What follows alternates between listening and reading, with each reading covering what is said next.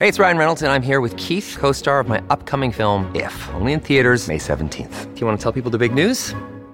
All right, I'll do it. Sign up now and you'll get unlimited for $15 a month and 6 months of Paramount Plus Essential Plan on us. MintMobile.com/switch. Upfront payment of $45 equivalent to $15 per month. Unlimited over 40 gigabytes per month. Face lower speeds. Videos at 480p. Active Mint customers by 531.24 get 6 months of Paramount Plus Essential Plan. Auto renews after 6 months. Offer ends May 31st, 2024. Separate Paramount Plus registration required. Terms and conditions apply if rated PG.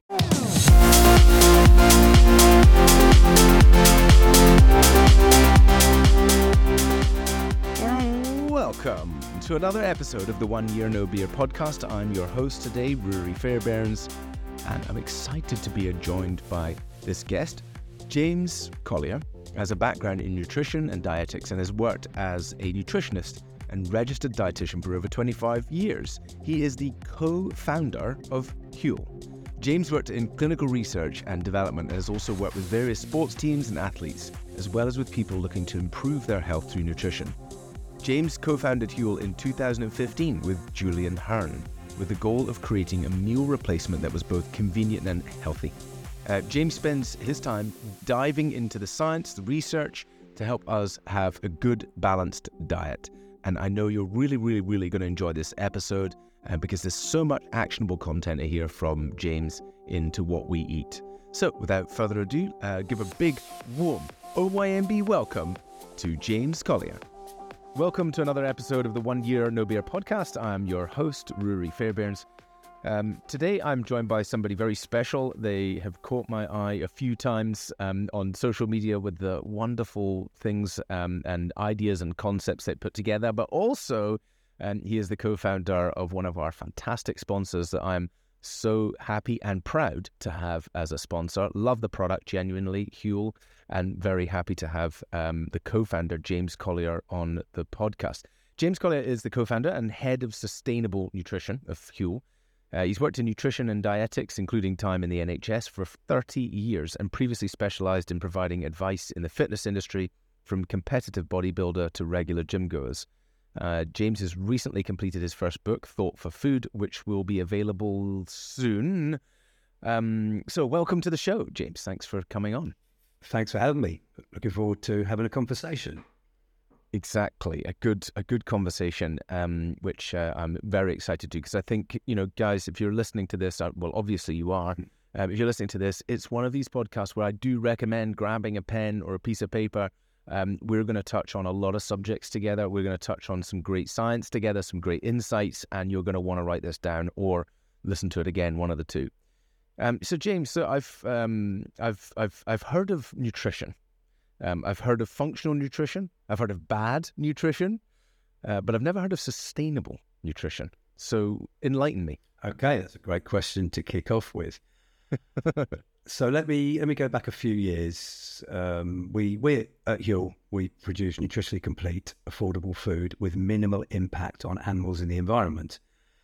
And we thought, well, there's more to food than just nutrition. We are a social species, and we have to look after our fellow inhabitants of this world, which includes both humans and non-humans. And we heard the term sustainable nutrition sort of thrown around casually. And in 2020, we Huel produced our first sustainable nutrition report. Lots of companies have sustainability reports, etc.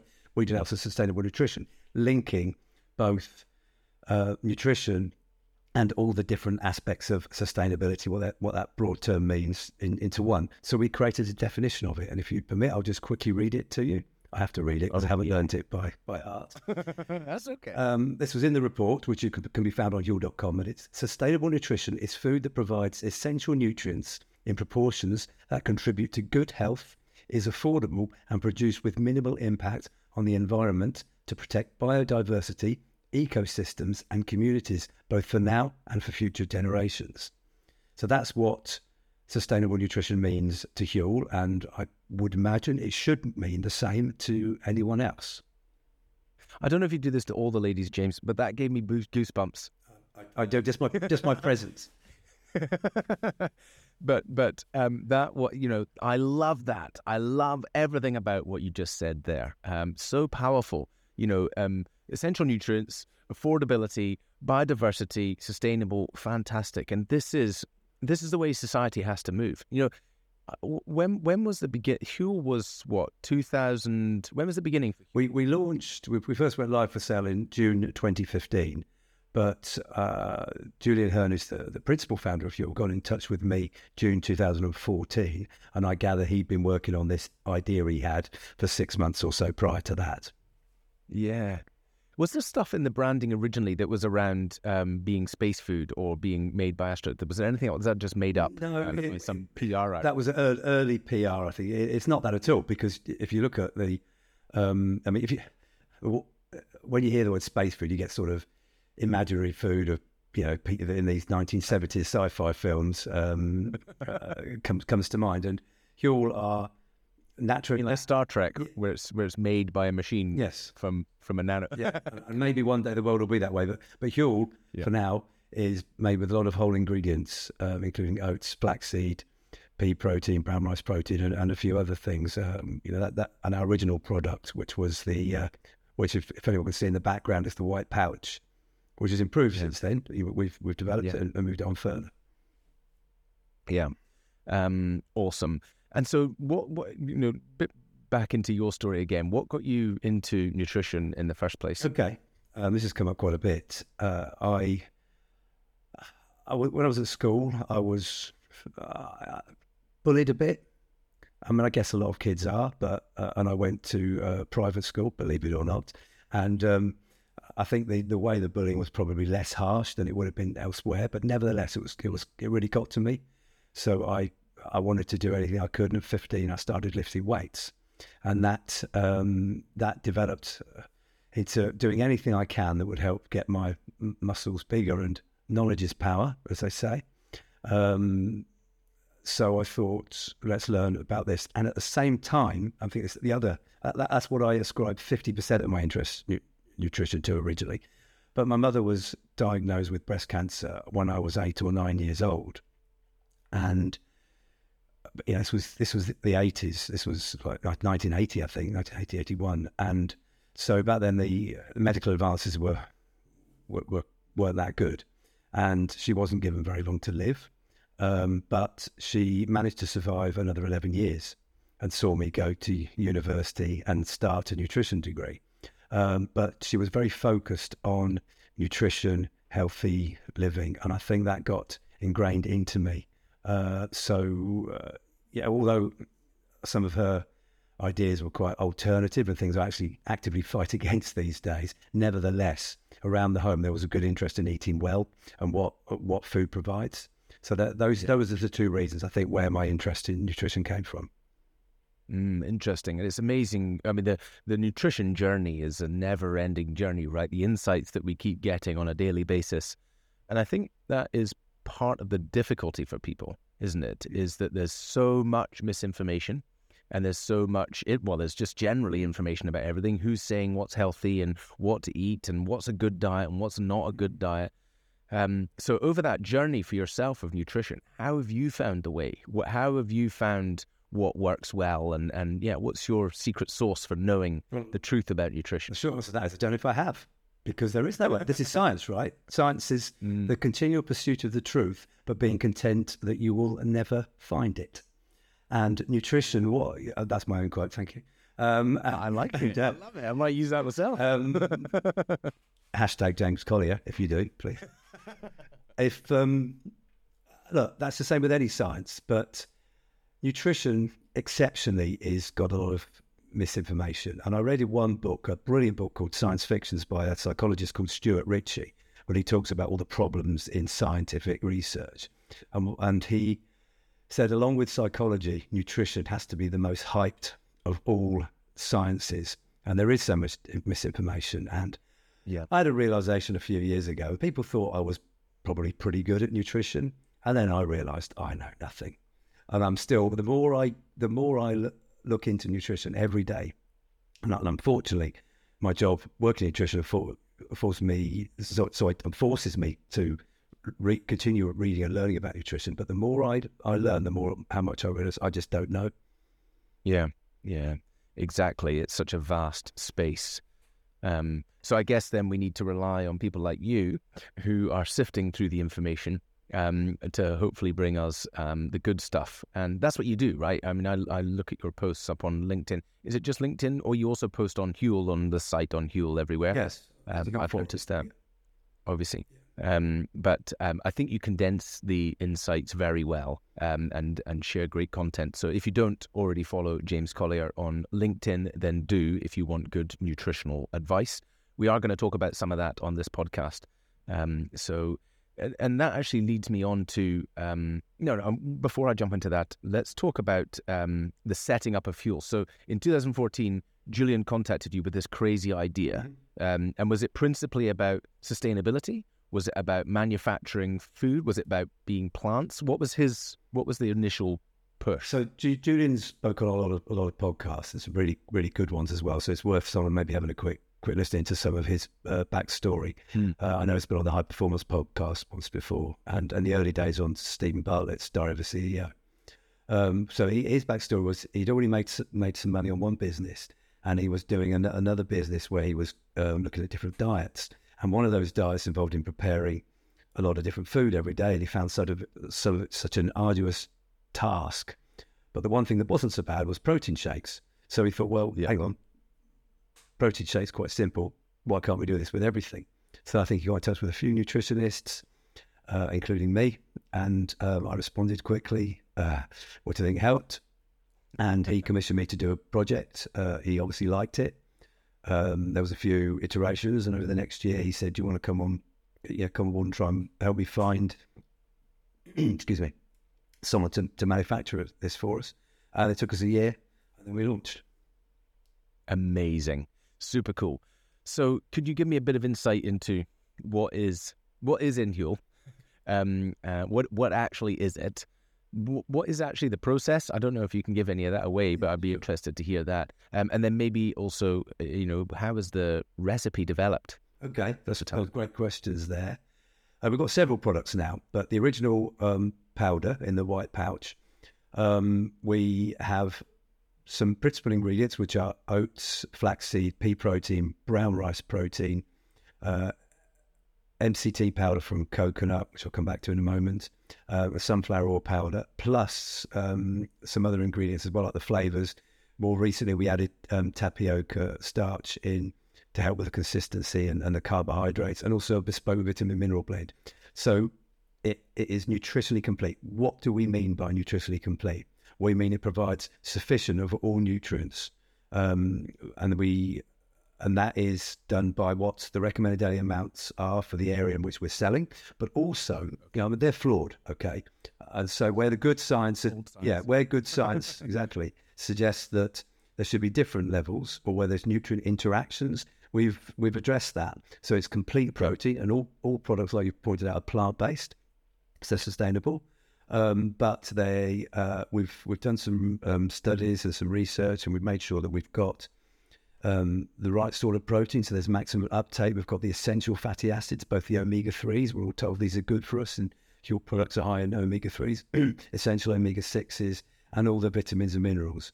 Then subsequently, we've developed other versions of the powder. We've got the black edition, which is really popular, which has a different macro ratio. Because it says high protein on it. Correct. Of course it's popular. Yeah, exactly. And people just need to put that on anything these days, and it's popular. Exactly, and that's a big selling point. People is definitely, I think people are focusing on. But regular Huel powder is also high in protein. Black edition is higher in protein and lower in carbs. So we've got a different macro ratio. That just basically means a different ratio of the protein, fats, and carbs to each other.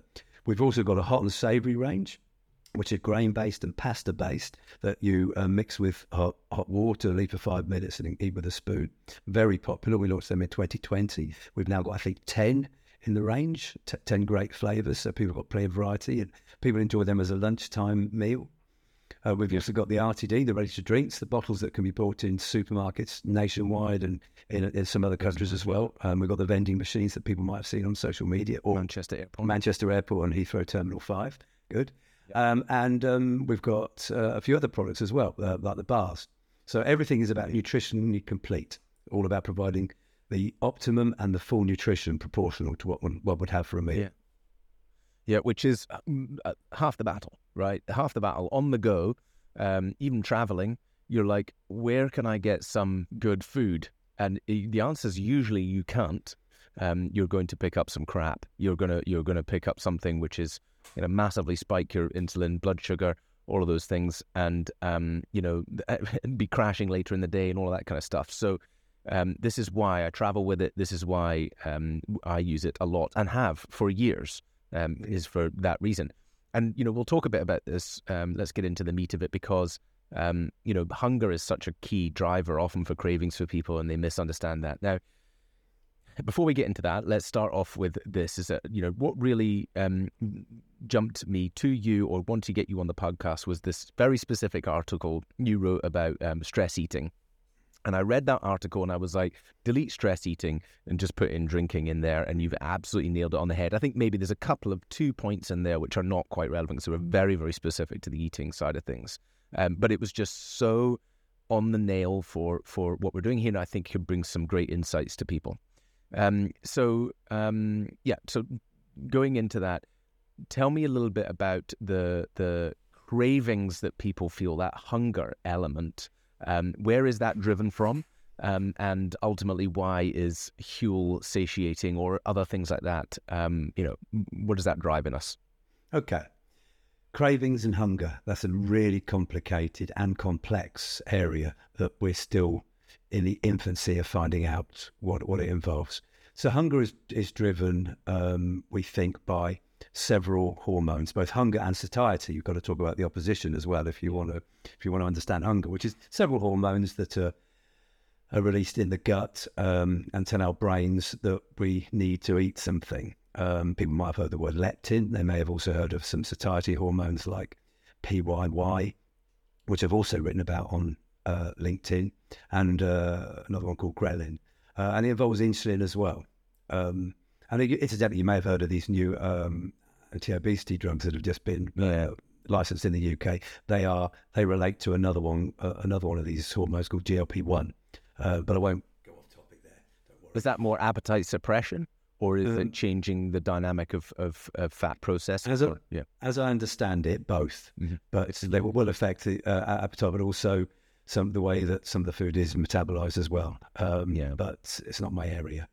But cravings are part of hunger. Now, cravings are an emotion, really. They're not merely a physiological process, because there's something we feel subjectively. Someone has a different craving for a different food to you. Some people are chocoholics, some people aren't so keen. Some people have to polish off a whole bottle of biscuits. Other people crave more savoury foods. Why is this? Well, we don't really know, but we know that there's one key neurotransmitter that a lot of people would have heard of called dopamine, and that's about motivation to seek out behaviours that in our ancestors would sustain them, would allow them to live long enough and healthily enough in order to propagate their genes. Yeah. But in this day, it's all about pleasure seeking, dopamine, hedonia, hedonic urges, and it drives that. And it's not just. I think it was 20 or so years ago, or maybe more longer than that. But it was revealed that dopamine isn't the pleasure gleaned from achieving the thing, whether it's eating food or having sex or whatever. It's the chase. It's all about the chase. So it's the seeking. Then there's other bunch of neurotransmitters and hormones kick in about the pleasure. You might have heard of serotonin. We might want to talk about that. There's oxytocin, which is something else. There's endorphins and others as well. Oh, and so then you were sort of asking about how Huel comes in cravings. Well, Huel will affect how full we feel, because if you're hungry and you have some nourishment, then your brain's no longer told you need to eat. So that was satiety, and it is again subjective, and also will stop the cravings. Now we've got the sweet, we've got the savoury. The whole savoury is the savoury, and our powders are sweet tasting. So we've tried to adapt for everyone, because we all have different cravings. But there's more to cravings than just what I've said. More about chasing. It's cultural as well.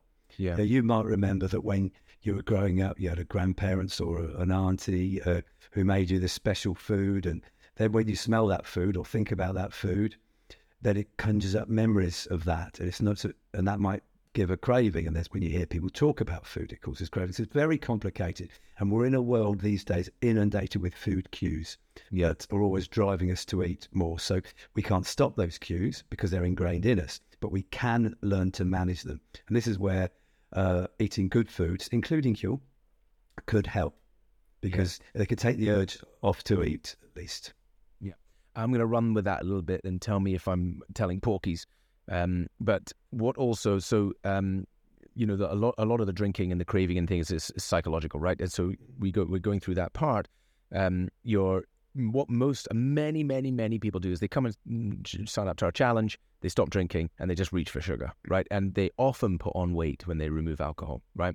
Lots of physiological processes going on there, as well as the psychological version, which is that craving and then reaching for food instead of alcohol. But if we just play with that element for now, rather than all the other, because I know there's lots of other physiological or biological effects going on. So in that moment there, this is why it's great to have something like Huel, all right, in that moment, because it's lower calorie than probably some of the things you might grab from the shelf in a quick snack.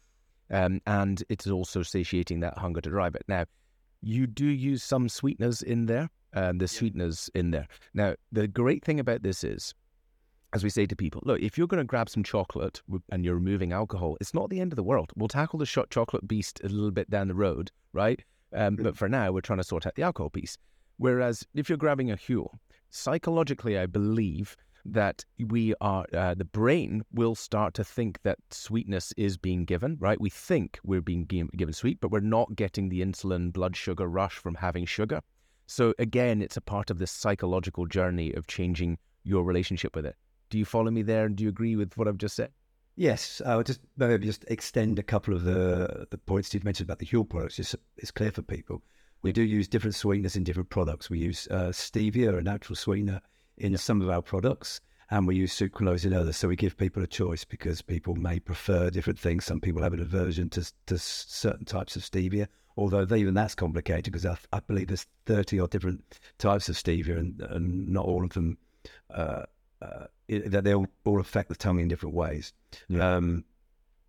And the other thing is, you mentioned about the sugar influx. Well, all our products are low sugar, and they're also low glycemic index, low GI. Now, some of your listeners won't know what that term means. The glycemic index is the response of the blood sugar level to a carbohydrate-containing food. And we've had all of our products tested, and they're all low GI, meaning that they give us a sustained uplift of blood sugar level and consequently a sustained level of energy, which is ideal for curbing the cravings for a longer time. Yeah, exactly. Have I come back to you correctly on that? Yeah, beautifully. We're just going on the same point. And I know this sounds like one long Huel sales pitch, guys, right? But it is a great product to counter your journey, and we're giving you the science and the reason why, what's going on physiologically, mentally for you, the reason why this is a great thing. Of course, it's not the only thing out there. There's lots of other things out there that you could use for this, but it's just a great tool. So you touched on hedonic fulfillment, and you talked in this in your program. So explain to us a little bit about the concept of hedonic versus eudaimonic fulfillment, and how does that relate to alcohol specifically? Okay, so we can get a bit philosophical here and a bit spiritual even. But eudaimonia or eudaimonic fulfillment is all about being more sublimely happy in your life, being content with your life, and being happy in the world around you. You're not feeling depressed. Everything's cool. Hedonia is all about pleasure. It's the short buzzes of happiness, and so we need both. But too often in the West these days, we're relying too much on the hedonia. We need the pleasure. We need to go and spend money and spoil ourselves. We need to eat overeat. We need to eat the wrong foods. Social media, exactly. Yeah, and this is these little dopamine-driven little bursts. And likes on Facebook is a great example. Oh, I've got to like that. Tiny little dopamine nose. We chase it. We want more. We want more. Yeah. So, but you'll constantly be chasing it if you're not completely fulfilled. Eudaimonia. However, that's well out of my level of knowledge to try and counsel people to make their life blissfully happy. But diet can be part of that. Okay. diet can be part of that. Have a more fulfilled life. Again, it's both complex and complicated. Complex because there's lots going on. Complicated because it's hard to understand. Okay. But I mentioned serotonin earlier. It might be a nice segue to bring that in. If anyone can see behind me, I've got a picture of a chemical symbol of serotonin in the background. Which is CHNO. Yeah, and I can't remember. I'd have to read. So for those listening, we're looking at a picture of a molecular structure in the background up on James's wall with CHNO written on it. So that is what, James? The chemical symbol for happiness, for serotonin. A lot of people would have heard of the neurotransmitter serotonin, and it's all about good feelings. And what science has realised just maybe a decade or so ago, that actually it's not just released in our brain. 90 or 95% of it is released in our guts, the enteric nervous system, which is the nervous system of the guts. Now, this is where it gets complicated, because obviously our brains tell our guts about, digesting food, and signals go back telling us if we're hungry or if we're full. But there's a lot more to it than this. We now know that more serotonin will be released if your digestive system is healthy. And that involves things that live inside our digestive system, the microbes, the microbiome, which is all the different sorts of microbes, most notably archaea and different bacteria. These microorganisms live with us symbiotically, meaning that they need us to live and we need them to be healthy. So they help keep the pathogenic bacteria away. And they also have been shown to help digestion. We've known that for some time, but there's probably a lot more to it. But they also help with the immune system, and they help with inflammation. But also, and which is relevant to what we're talking about here, there's a link with cognition. So this is where bad diets can be linked to bad mental health. Again, it's complex, and there's a lot more going on here. And we spoke about dopamine already, and that why relying on dopamine from eating too much rubbish food itself it's just causing pleasure seeking, and all the health consequences that go with overeating.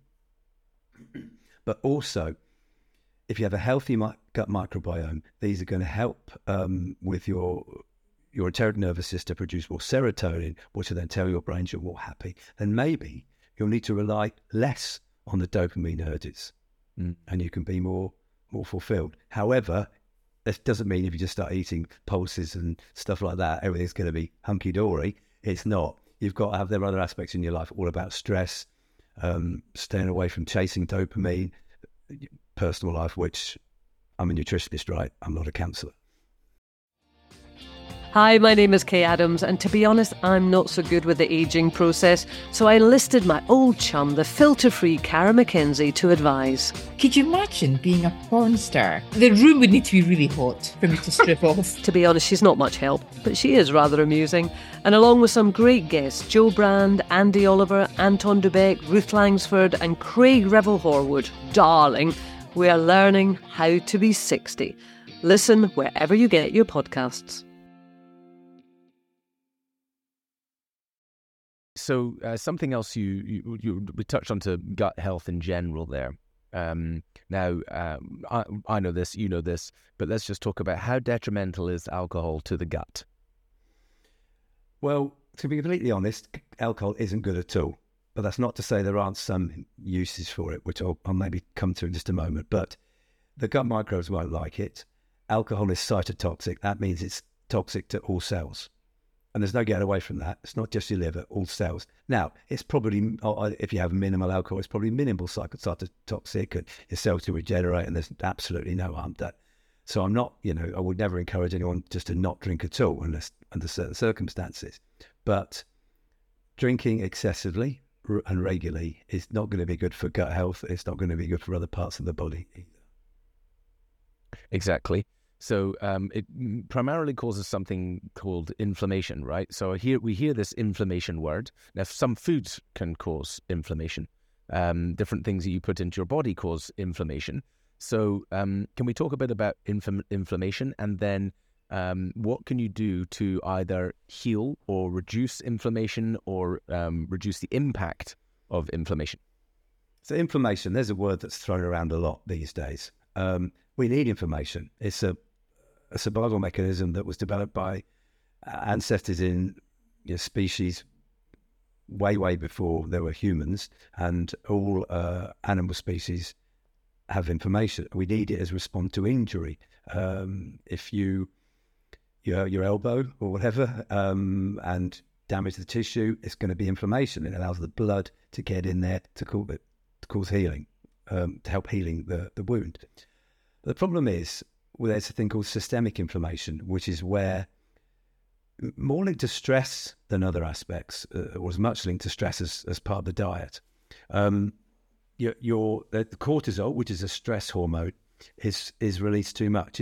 We have cortisol as a response to trauma to help get things back to normal. But because we're always stressed, we're rushing around, we have bad diets, there's always a little bit of cortisol release, and this can cause inflammation.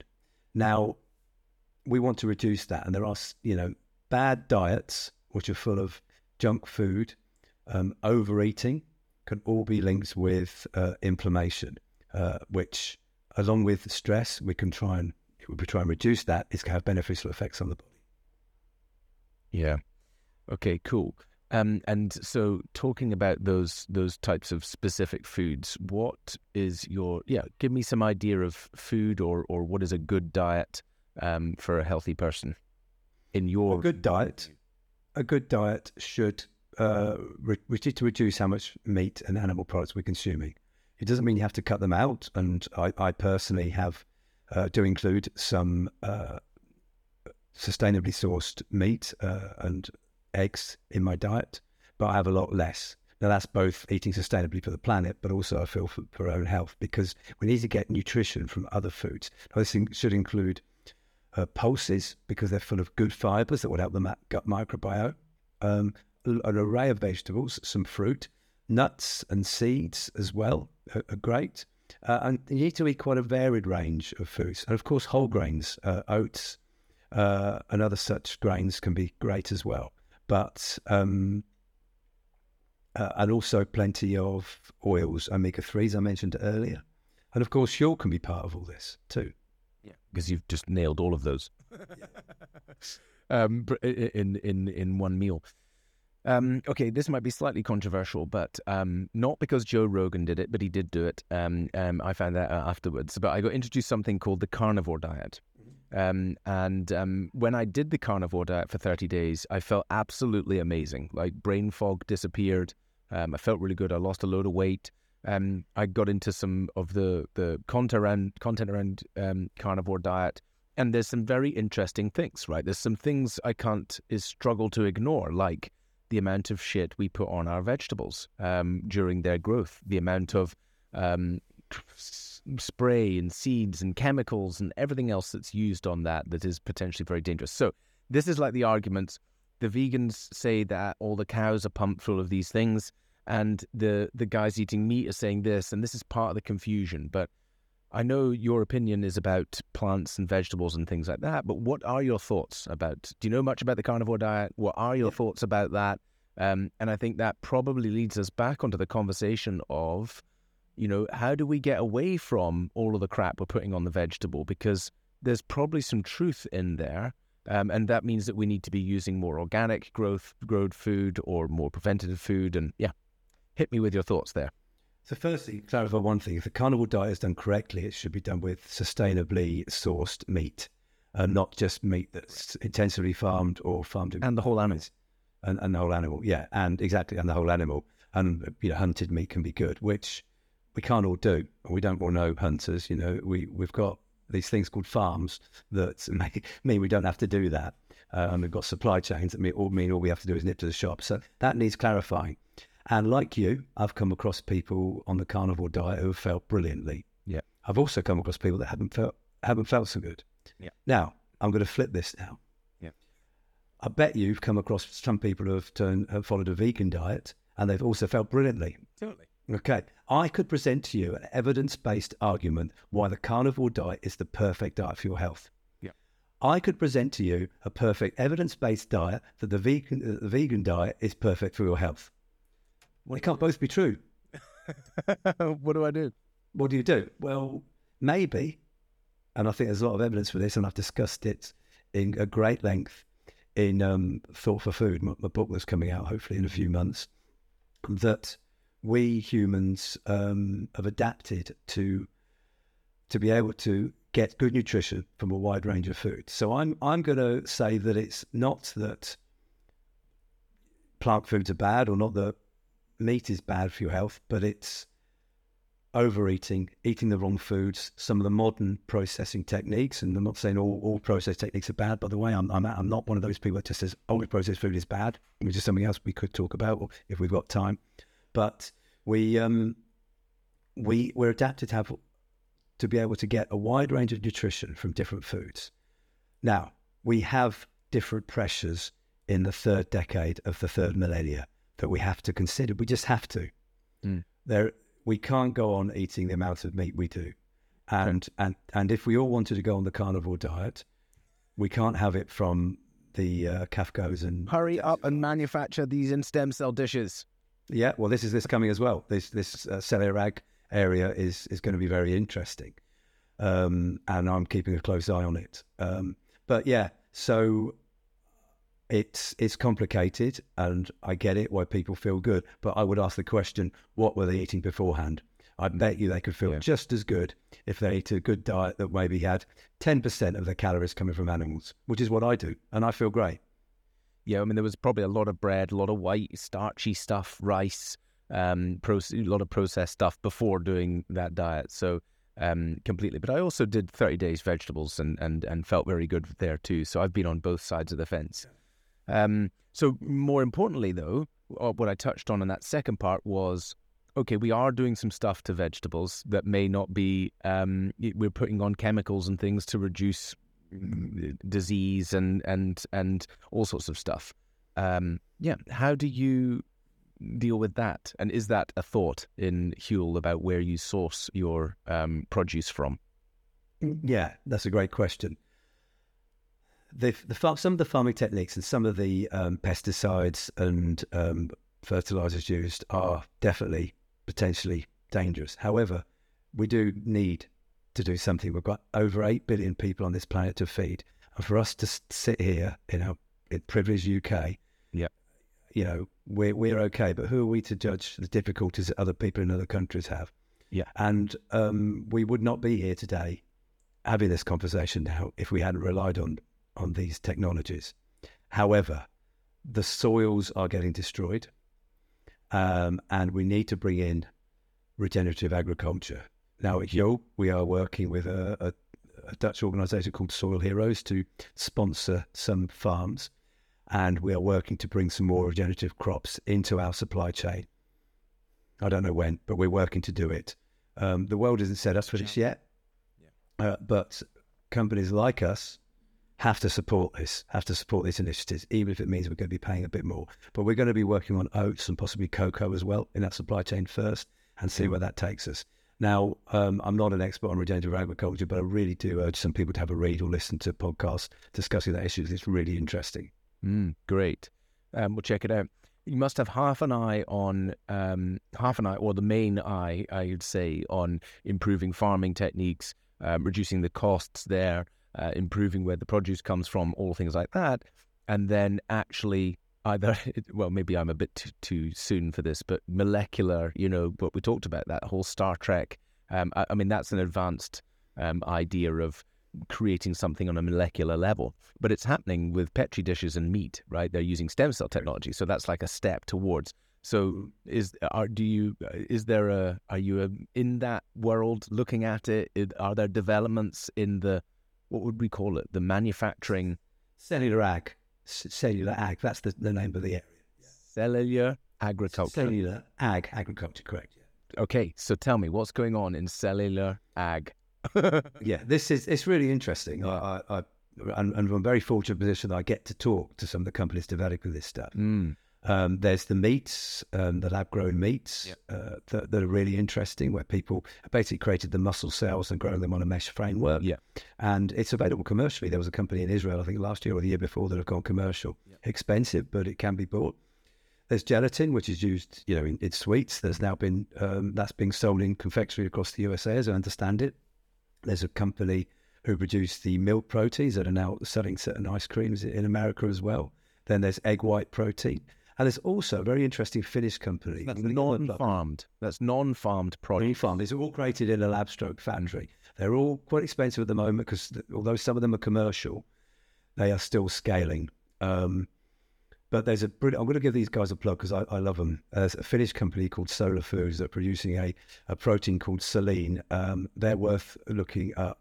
So we're talking to them because they produce protein from thin air. That's their slogan. How? Well, we've got this extra carbon. We've got carbon in the air that we don't want, right?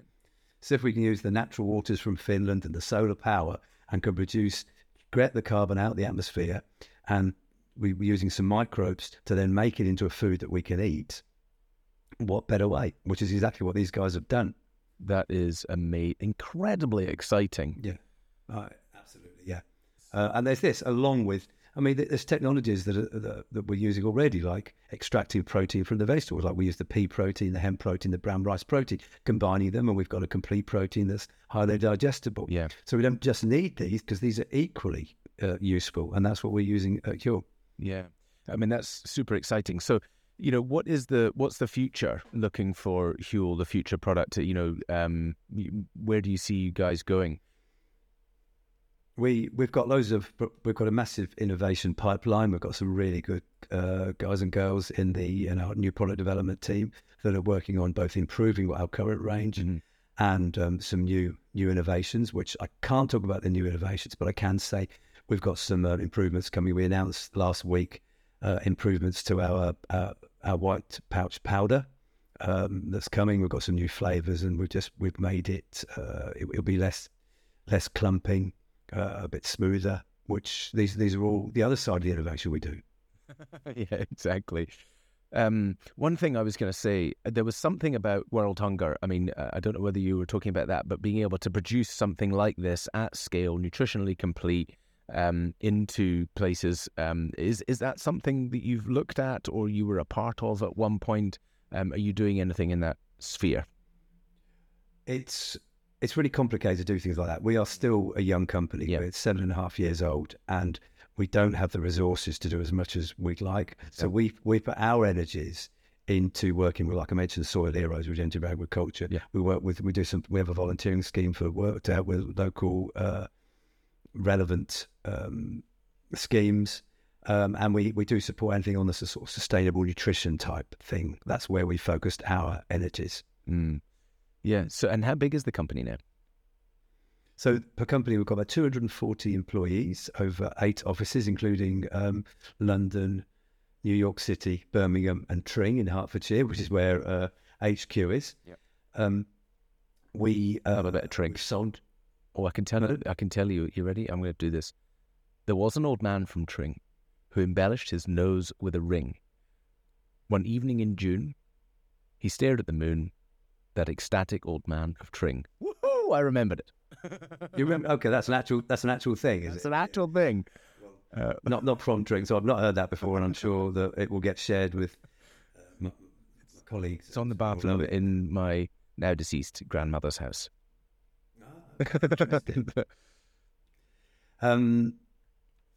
So we've sold over 300 million meals worldwide to over 80 nations.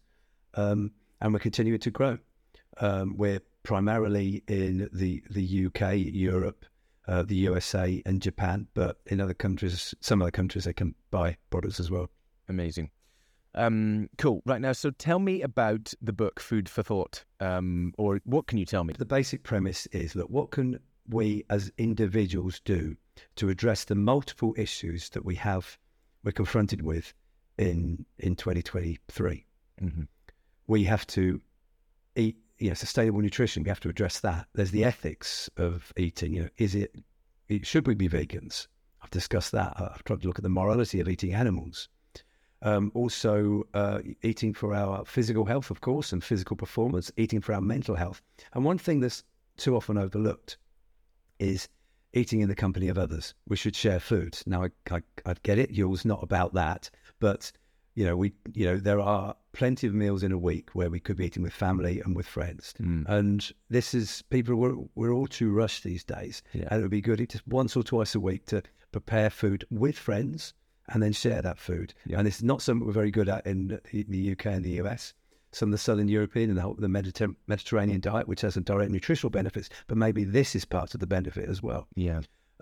So I initially in the book look at the reasons why we choose the foods we do, because if you can understand our motivation to eat, which could be the things we spoke about with our drive to eat and the cravings and the biologies of hunger in society, but also the cultural aspects and various other aspects like food being marketed and how it's delivered to us, supply chains. We can understand that, then we can consider how we can eat better, addressing those areas I've discussed. And then the last part of the book, I try and bring it all together. I talk about some of the new innovations. We spoke about the cellular ag, or obviously I'll talk about Huel, but also discuss some other innovations as well, and processing as a whole. Yeah. And I have a different view of food processing. People criticize certain food and say, "Oh, it's processed," as if that means it is bad. Yeah, well, that would be my perception. So, and that is the perception that has been pushed a lot. Processed food is bad. I remember reading stuff was if it's got more than 5 things on the ingredients list, then it's too processed and it's dangerous for you. So let's talk about that, because what myth have I been sold here? I'm not convinced by that. I mean, I get it. There's a thing called food reductionism or nutritionism, where we're accused of breaking food down to its constituent parts and only focusing on that, like how much fat it's got, how the vitamins in it, the fibre, the sugar, etc. And food is absolutely a whole lot more than that, and we should think of it that way, where the microbes come in. However, processed food, as humans, we've been processing food for probably 400,000 years since we started daily manipulating fire in order to apply heat to food, help develop our brains and help us become Homo sapiens, and be able to do the things we do today. But I get it. That's not what people think of when they say processed food. They're sort of referring to all the manipulations to food now last maybe 50, 70 years at the most. And not all of them are bad. We want, people, you bake bread with a bread maker, or if you're fortunate to have one, or it probably lasts a day. But in those days, it was all consumed by the family because they didn't have much else. These days, we're fortunate enough that we can buy a loaf and it lasts a week and it's still in good nick. And I think that's a good thing. Yeah. And it allows, getting food to a wider range of people. Of course, the majority of ultra-processed foods that people have are rubbish. Yeah. But here's another phrase that I use in Thought for Food, and another one that I'll take the credit for is nutrition science is not rocket science. Okay? But, you don't need to be an expert in nutrition to know what good food is. Sure, there will be some things that will confuse you. You mentioned earlier that there's all this misinformation put out there and people are saying different things. But fundamentally, we know what crap foods are, and we know what good foods are. Yeah. Eat less of the crap, eat more of the good. There you won't go far wrong. Yeah. And I think that, just to put on another bit of sales pitch for you, but I do love Huel, so that's very easy for me to talk about something that I love and use, is that even if you do have a poor diet or a good diet, whatever it is, that adding in something like Huel is going to only improve your diet. It's like that one step you can take, right? And so many people are stuck with the mountain of, I eat too much of this and my diet's poor and I have to change everything and all that stuff. And it's like, well, what's the first step? There you go. I just nailed it for you. Go and get some Huel. Now, I will add in that if you do go to Huel, go to huel.com/OYMB, because then they continue to sponsor our podcast. And by the way, James, I'm meeting your team in 3 hours to hopefully talk about them carrying on the sponsorship of the podcast. Maybe they're going to tell me bad news. Sorry, Rory. We don't want to sponsor the podcast.